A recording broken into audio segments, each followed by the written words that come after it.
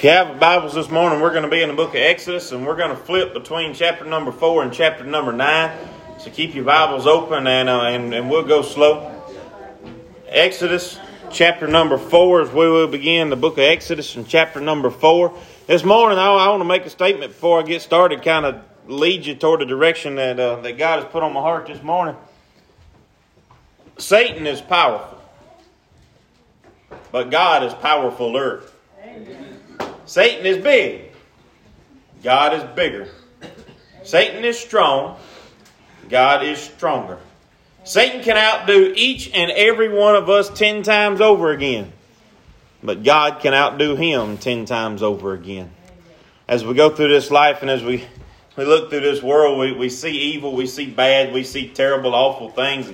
Some more than others. But as much trouble and distress as we may see, we have to remember that God is on our side if we let him be. God will fight for us if we let him. We find here in the book of Exodus, and that most of the book of Exodus is Israel's journey out of Egypt. And whenever we find here in the beginning is God is telling Moses, hey, go lead my people out. Go take care of them. Go tell them I have come to rescue them, to get them out of here. And the first thing that Moses had to do was Moses had not only to realize that God is on his side, but Moses had to obey him. Whenever God came to Moses in the burning bush, we all know the story. God said, take your shoes off, you're on holy ground. Had Moses not obeyed him, has Moses said, nope, I'm not doing it. And Moses did make excuses. What kind of excuses did Moses make? Anybody remember? He said the same thing we all say in high school whenever the teacher says stand up and give a presentation, right? I can't do it. I'm not good at talking in front of people. You know what the number one fear in America is? Public speaking.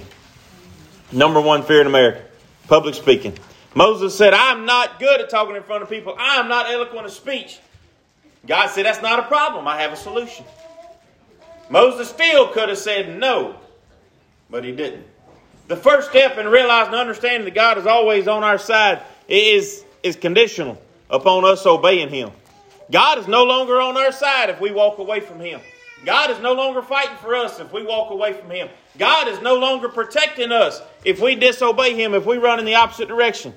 You think about it. You think about a fort, a castle, whatever you may see. As long as you're inside the walls, you're protected. But you run outside the walls and the enemy can get you. As long as we remain close to God, as long as we remain sheltered in the arms of God, he'll protect us. But the moment that we begin to disobey God, whenever we begin to run from him, whenever we say, God, I can do this by myself, that don't sound like us, does it? I can take care of it. I'm strong enough. I'm big enough. I'm good enough. And we're sitting there lying to ourselves because we're not. As big and bad as we may think we are, Satan is bigger and badder than we are. The power of evil is bigger and badder than we are. But it's not bigger than God. Exodus chapter number 4, verse number 1. Moses answered and said, but behold, they will not believe me, nor hearken unto my voice, for they will say, the Lord hath not appeared unto thee. God told Moses to go. Moses said, they're going to think I'm crazy. They're going to say, no, God hadn't talked to you. The Lord said unto him, verse 2, what is that in thine hand? He said, a rod. He said, cast it on the ground. And he cast it on the ground, and it became a serpent. God may have lost me right there. He may have lost me right there. I don't do snakes. He said, cast it on the ground, and it became a snake. I have allowed a snake to own my boat before. I was going down the river minding my own business, and the snake fell in the boat, and the snake had that boat to himself. I took shelter in the water. I don't do snakes. I don't like snakes. Moses did. God didn't tell Moses that I'm going to turn this into a snake. He said, cast it on the ground. He didn't say, I'm going to make it explode. I'm going to make it fly. I'm going to twist it into a knot. He didn't tell him what he was going to do. He said, Moses, cast your rod on the ground. And Moses said, boom. The first step in knowing that God is on our side is obeying God. Moses said, these people aren't going to believe me. They're not going to believe that you spoke to me. God said, obey me. Moses threw his rod on the ground. It turned into a snake. You think Moses' perspective changed? Would your perspective have changed? Verse number 3, he cast it on the ground and it became a serpent. And Moses fled, just like I would have, from before it. And the Lord said unto Moses, put forth thine hand and take it by the tail. He would have lost me there again. God may tell us to do difficult things. God may ask us to do something that is contrary to our nature. But God won't ask us to do something that will do us harm. What's that favorite football verse that everybody puts on the side of their football helmet and on their batting gloves on the baseball field? They stick it on their car and they hang it on the wall in their house. Book of Romans, my dad's favorite verse. He said, all things work together for good to them that love the Lord. God allowed Paul to be bitten by a snake. A viper came out of the fire and latched onto his hand. But the poison didn't hurt him. God didn't say that we wouldn't be hurt. God didn't say that we wouldn't have to find things that was uncomfortable. God didn't say that we would never have to grab a snake by the tail. But he said that he would protect us. Moses grabbed this snake by the tail, this serpent by the tail. And he put it forth in his hand and caught it. Verse number 4. And it became a rod in his hand. Verse 5, that they may believe the Lord, the God of their fathers, God of Abraham, the God of Isaac, the God of Jacob, have appeared unto thee. He said, Moses, this is how you prove it. This is where you begin. Flip over to chapter number 7.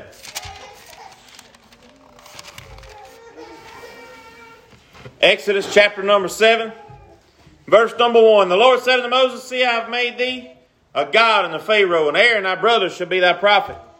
And thou shalt speak all that I command thee, and Aaron thy brother shall speak unto Pharaoh, and he shall send the children of Israel out of this land. Now God is telling Moses right here, he said, Moses, this is what's going to happen. How many plagues deep do you think Moses got before he got to wondering, God, is this guy really going to let these people loose? Is he really going to let them loose? How long do you think Moses believed in God until he started doubting? Anybody in here ever doubted God? It can't be just me. Sometimes in our life we come across things and we ask ourselves, God, is this really what you want from me? God, is this really what I'm supposed to be doing? It's a shame we can't pick up the phone and call God and ask Him and get an answer just as clear as I'm talking to you. But God speaks clearer than that. He speaks not to our mind, not to our eyes. He speaks to our heart. He speaks through His Holy Spirit that dwells within His people. And God tells us, I got you. Brother Ed, I told him he stomped all over my sermon this morning in Sunday school. I read and studied a Sunday school lesson, and it had nothing to do with my message this morning.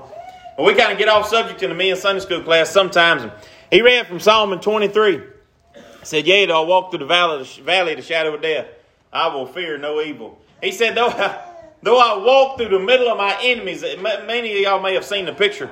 After Hurricane Katrina, all the cows down south, they got loose. The fences went down and everything. And they had this road, long road. And they had water on both sides. And alligators was right up on the edge of this road. And this big Brahma bull was walking down that road.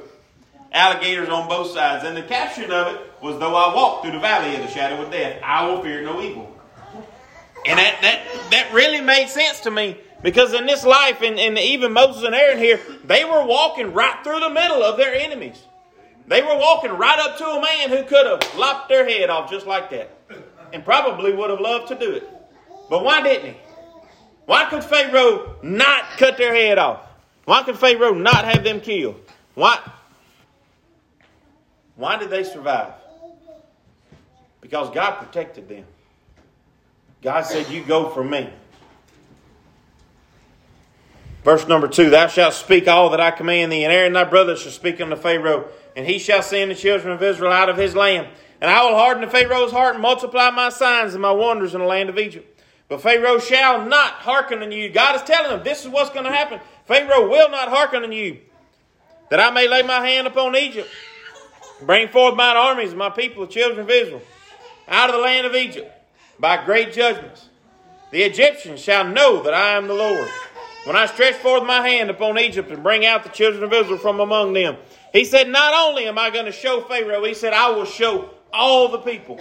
I will show everybody that I am the Lord. Moses and Aaron, here we go, did as the Lord commanded unto them. Moses and Aaron did it.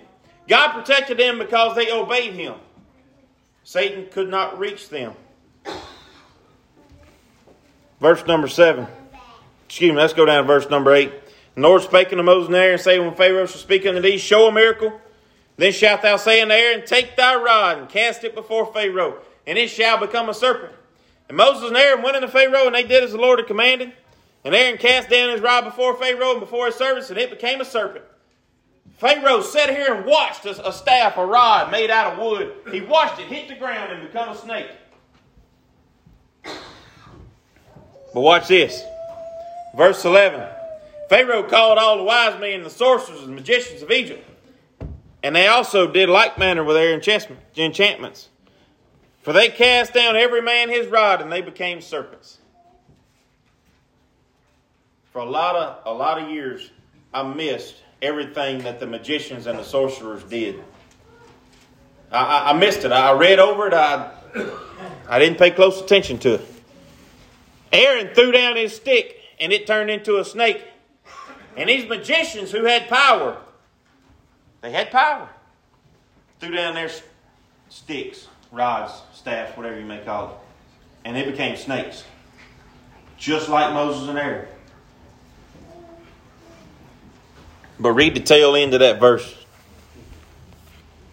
But Aaron's rods swallowed up their rods. The magicians, the sorcerers, those who were serving evil, those who were serving Satan, those who had the power of the prince of the air, those who had the power of the world. They had power, but God had more. They were strong, but God was better. The Houston Astros were good, but the Atlanta Braves were better. There's always somebody better. There's always, and people say it all the time, there's always a bigger fish. Whenever you think you're the biggest fish in the sea, there is always a bigger fish. Always. Man just thinks he's at the top of the food chain. Satan may be powerful. Satan may have all kind of... Satan can do works and wonders just as God can. But God is bigger. Satan's servants threw down their rod and it became snakes. But God's snake ate Satan's snakes. We can't miss that part. Jump down to verse number 22. They turned the water in Egypt to blood. Verse 22, and the magicians of Egypt did so with their enchantments. They did the same thing. You know, all my life I read that Aaron's rod swallowed the rest of them. But I've never really paid attention to that verse at all. The fact that the sorcerers and the magicians did so with their enchantments. They changed water to blood as well. They did the same thing. Flip over, if you would, to chapter number 8. In verse number 7. Verse 6, Aaron stretched his hand over the waters of Egypt, and the frogs came up and covered the land of Egypt. And the magicians did so with their enchantments and brought up frogs upon the land of Egypt. Aaron did it. God brought frogs up. Guess what? Satan did too. Satan did too. God was powerful and God was showing his power. But Satan was showing his power too. He was showing it. He was trying to show God up. Hasn't that been the purpose of Satan ever since he was cast out of heaven? To try to show God up, to try to be better, to try to conquer, to try to belittle God. Down to verse number 16, if you would. The Lord said unto Moses, sit down there and stretch out thy rod and smite the dust of the land, and it become lice throughout the lands of Egypt. And they did so, for Aaron stretched out his hand with his rod, smote the dust of the earth, and it became lice in man and in beast, and in all the dust of the land throughout Egypt. Throughout all the land of Egypt. And the magicians did so with their enchantments to bring forth lice, but they could not. They tried, but they could not. You ever played shot for shot in basketball? Some of you may have, some of you may not. And you do it in baseball too. But whenever you play shot for shot, you pick a spot on the court and you shoot. And if you make it, the next person has to come stand right here. And then you choose another shot. It's kind of like playing horse. And you shoot, or you step back and you shoot further. It's kind of like the egg toss. You throw in the egg and then you step back. You throw the egg and then you step back. And eventually somebody's egg is going to break, right? They threw the rods and they turned into snakes. And then they took a step back. And then they brought the frogs up out of the water. Both Aaron and the magicians. And then they took a step back. And then Aaron said, Watch what God's going to do. He hit the ground. He hit the dust, and it became lice. And every man and every beast in Egypt. And the magicians tried, and they tried, and they couldn't do it. And their egg broke. They missed the shot. They lost right there. And all of Egypt saw that God was bigger. That God was better. Amen. Verse number 19. And I love this verse. Now, I don't know why I missed it too. Verse number 19. Then the magician said unto Pharaoh, this is the finger of God. They saw rods turn to snakes. And they said, well, maybe Aaron is doing this. They saw water turn to blood. And they said, well, this man must be strong. But whenever he did something that they couldn't, they said, this is the finger of God. The magicians, the astrologers, those that worship, no doubt, the idols of Egypt, that did not worship God. Those who did not recognize God, they saw him this day. They saw him and they admitted, they recognized, they said, this is the finger of God. Turn over to chapter 9 if you would. Verse number 11.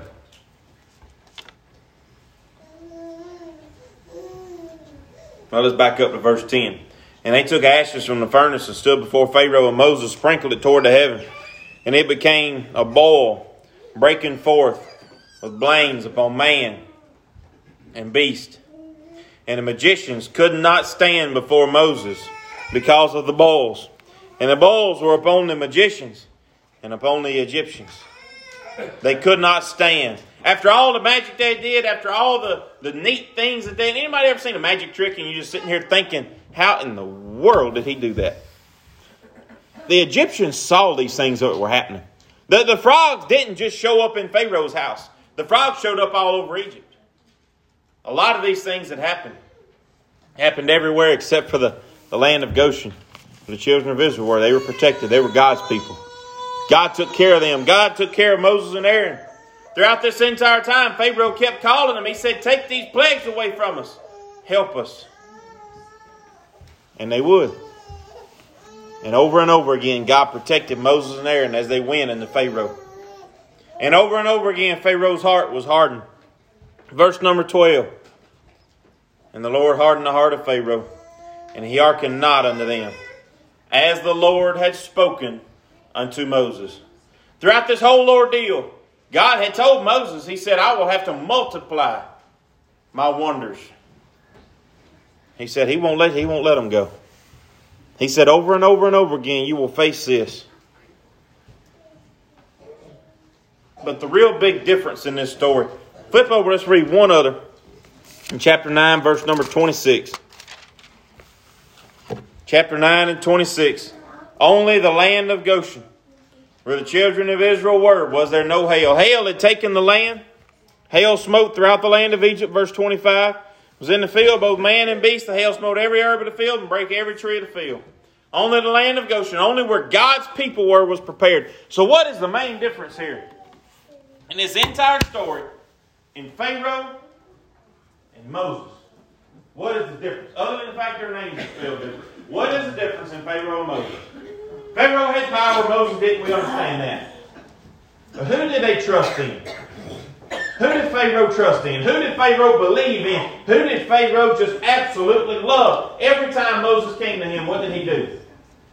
He called for the magicians. He called for the sorcerers. He called for those who produced magic.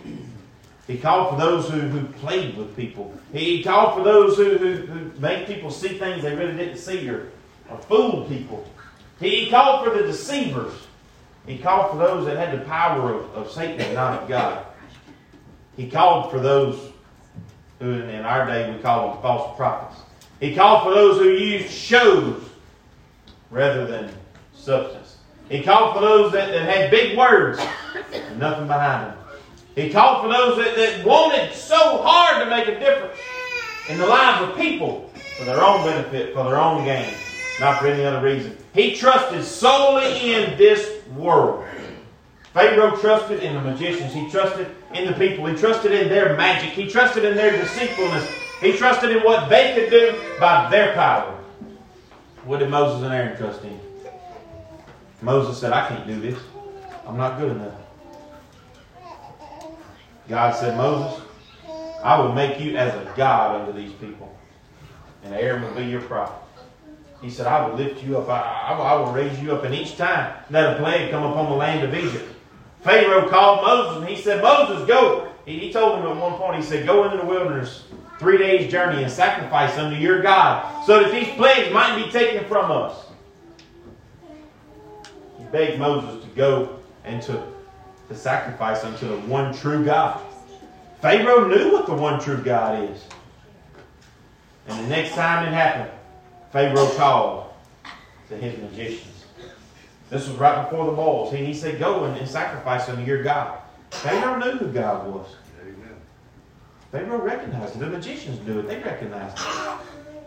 But the big difference in Pharaoh and Moses was who they trusted in, who they obeyed. This morning there's a lot of evil in this world. There really is. Lots of it. Everywhere you go, and in this morning's Sunday school it was mentioning, if you go 50 miles away from here, you'll see people that aren't motivated to go to church anymore. If you go 1 mile from where I'm standing, you'll see people that aren't motivated anymore. You don't have to go 50 miles. You'll see people that don't want to be in church. You'll see people that don't want to worship God. You'll see people that would much rather go play golf, much rather sleep in, much rather watch cartoons, much rather do things that they ought not be doing than come to church. You see people who want so bad to trust in the things of this world. I trust in that truck out there to get me from place to place. But I trust God more. Because God can make it stop. I trust these pews to hold me up, but I have to trust God more because He can cause them to fail. I trust in the walls of my trailer, Matchbox, to protect us. But I trust in God more. When the wind starts blowing, we don't pray to the trailer. We pray to God. When trouble starts happening in our life, we don't pray to people. We don't pray to doctors. We pray to God.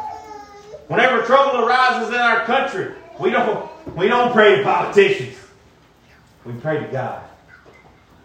Because that's where our strength lies. Peter said that Satan walks about as a roaring lion, seeking whom he may devour. Satan knows his time on this earth is short, and his goal is to take as many people away from God as he possibly can. And he does so just as he did in the Old Testament, through magic, through tricks, through deceit. That is it. You ever heard of the wow factor?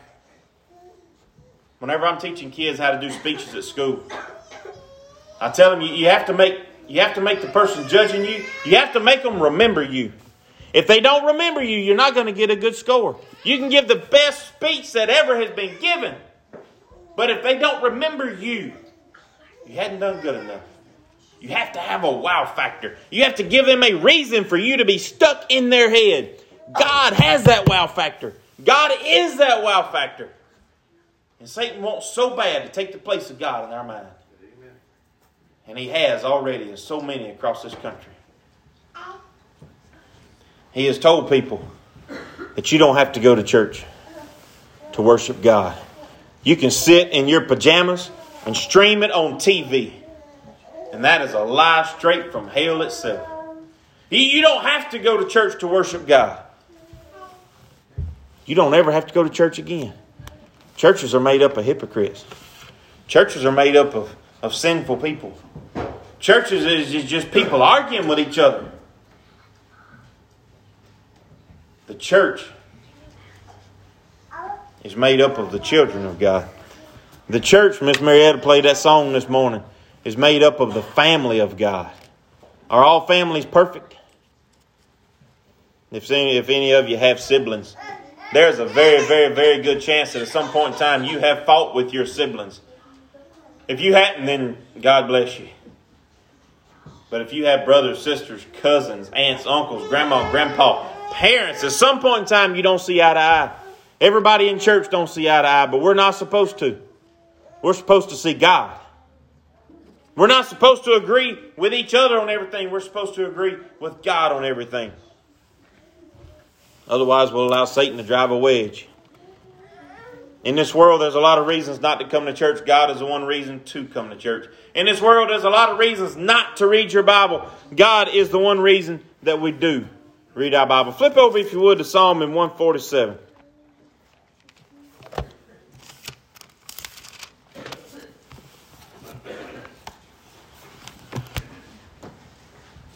While you turn in the book of Jeremiah, chapter 32 says, Behold, I am the Lord, the God of all flesh. Is there anything too hard for me? Is there anything that I cannot do? Is there any situation that I can't get you out of? Is there any trouble that you find yourself in that I can't lead you through? Is there any storm that I cannot calm? In Matthew chapter 8, he told the disciples, he said, y'all don't have any faith. I'm paraphrasing, of course. He said, oh, ye of little faith. He calmed the storm. Brother Tommy, when he was in revival, he preached, he said, sometimes God calms the storm, sometimes God calms me. But either direction, God takes care of us. If He calms the storm, God is taking care of us. If He calms me, God is taking care of us. Psalm 147, verse number 3. He heals the broken in heart and bindeth up their wounds. He telleth the number of stars and calleth them by name. Great is our Lord, and of great power. His understanding is infinite. We sing a song, I think the kids may have sang it here before. How great is our God? How great is our God? That is a question, but it's kind of an open-ended question because we don't have words to describe how great our God is.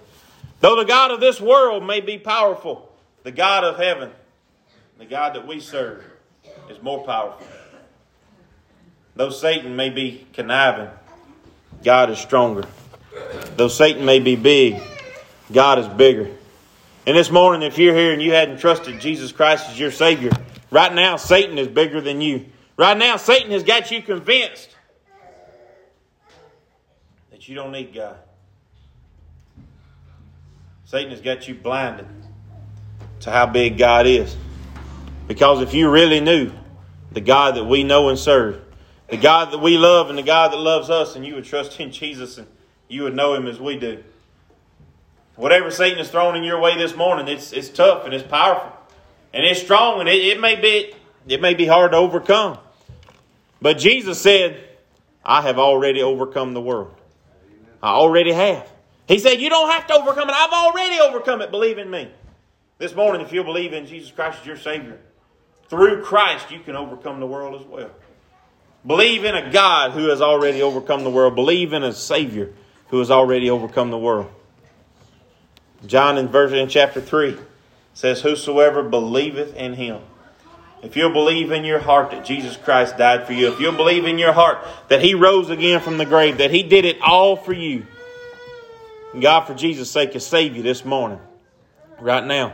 And you'll understand, you'll come to realize, you'll come to know that even though Satan is powerful, even though Satan is big, even though the power of this world is strong, God is powerfuler. God is bigger. God is better. God is stronger. What a mighty God we serve.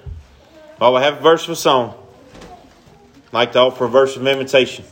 Someone might have something on their heart. We'll give you an opportunity.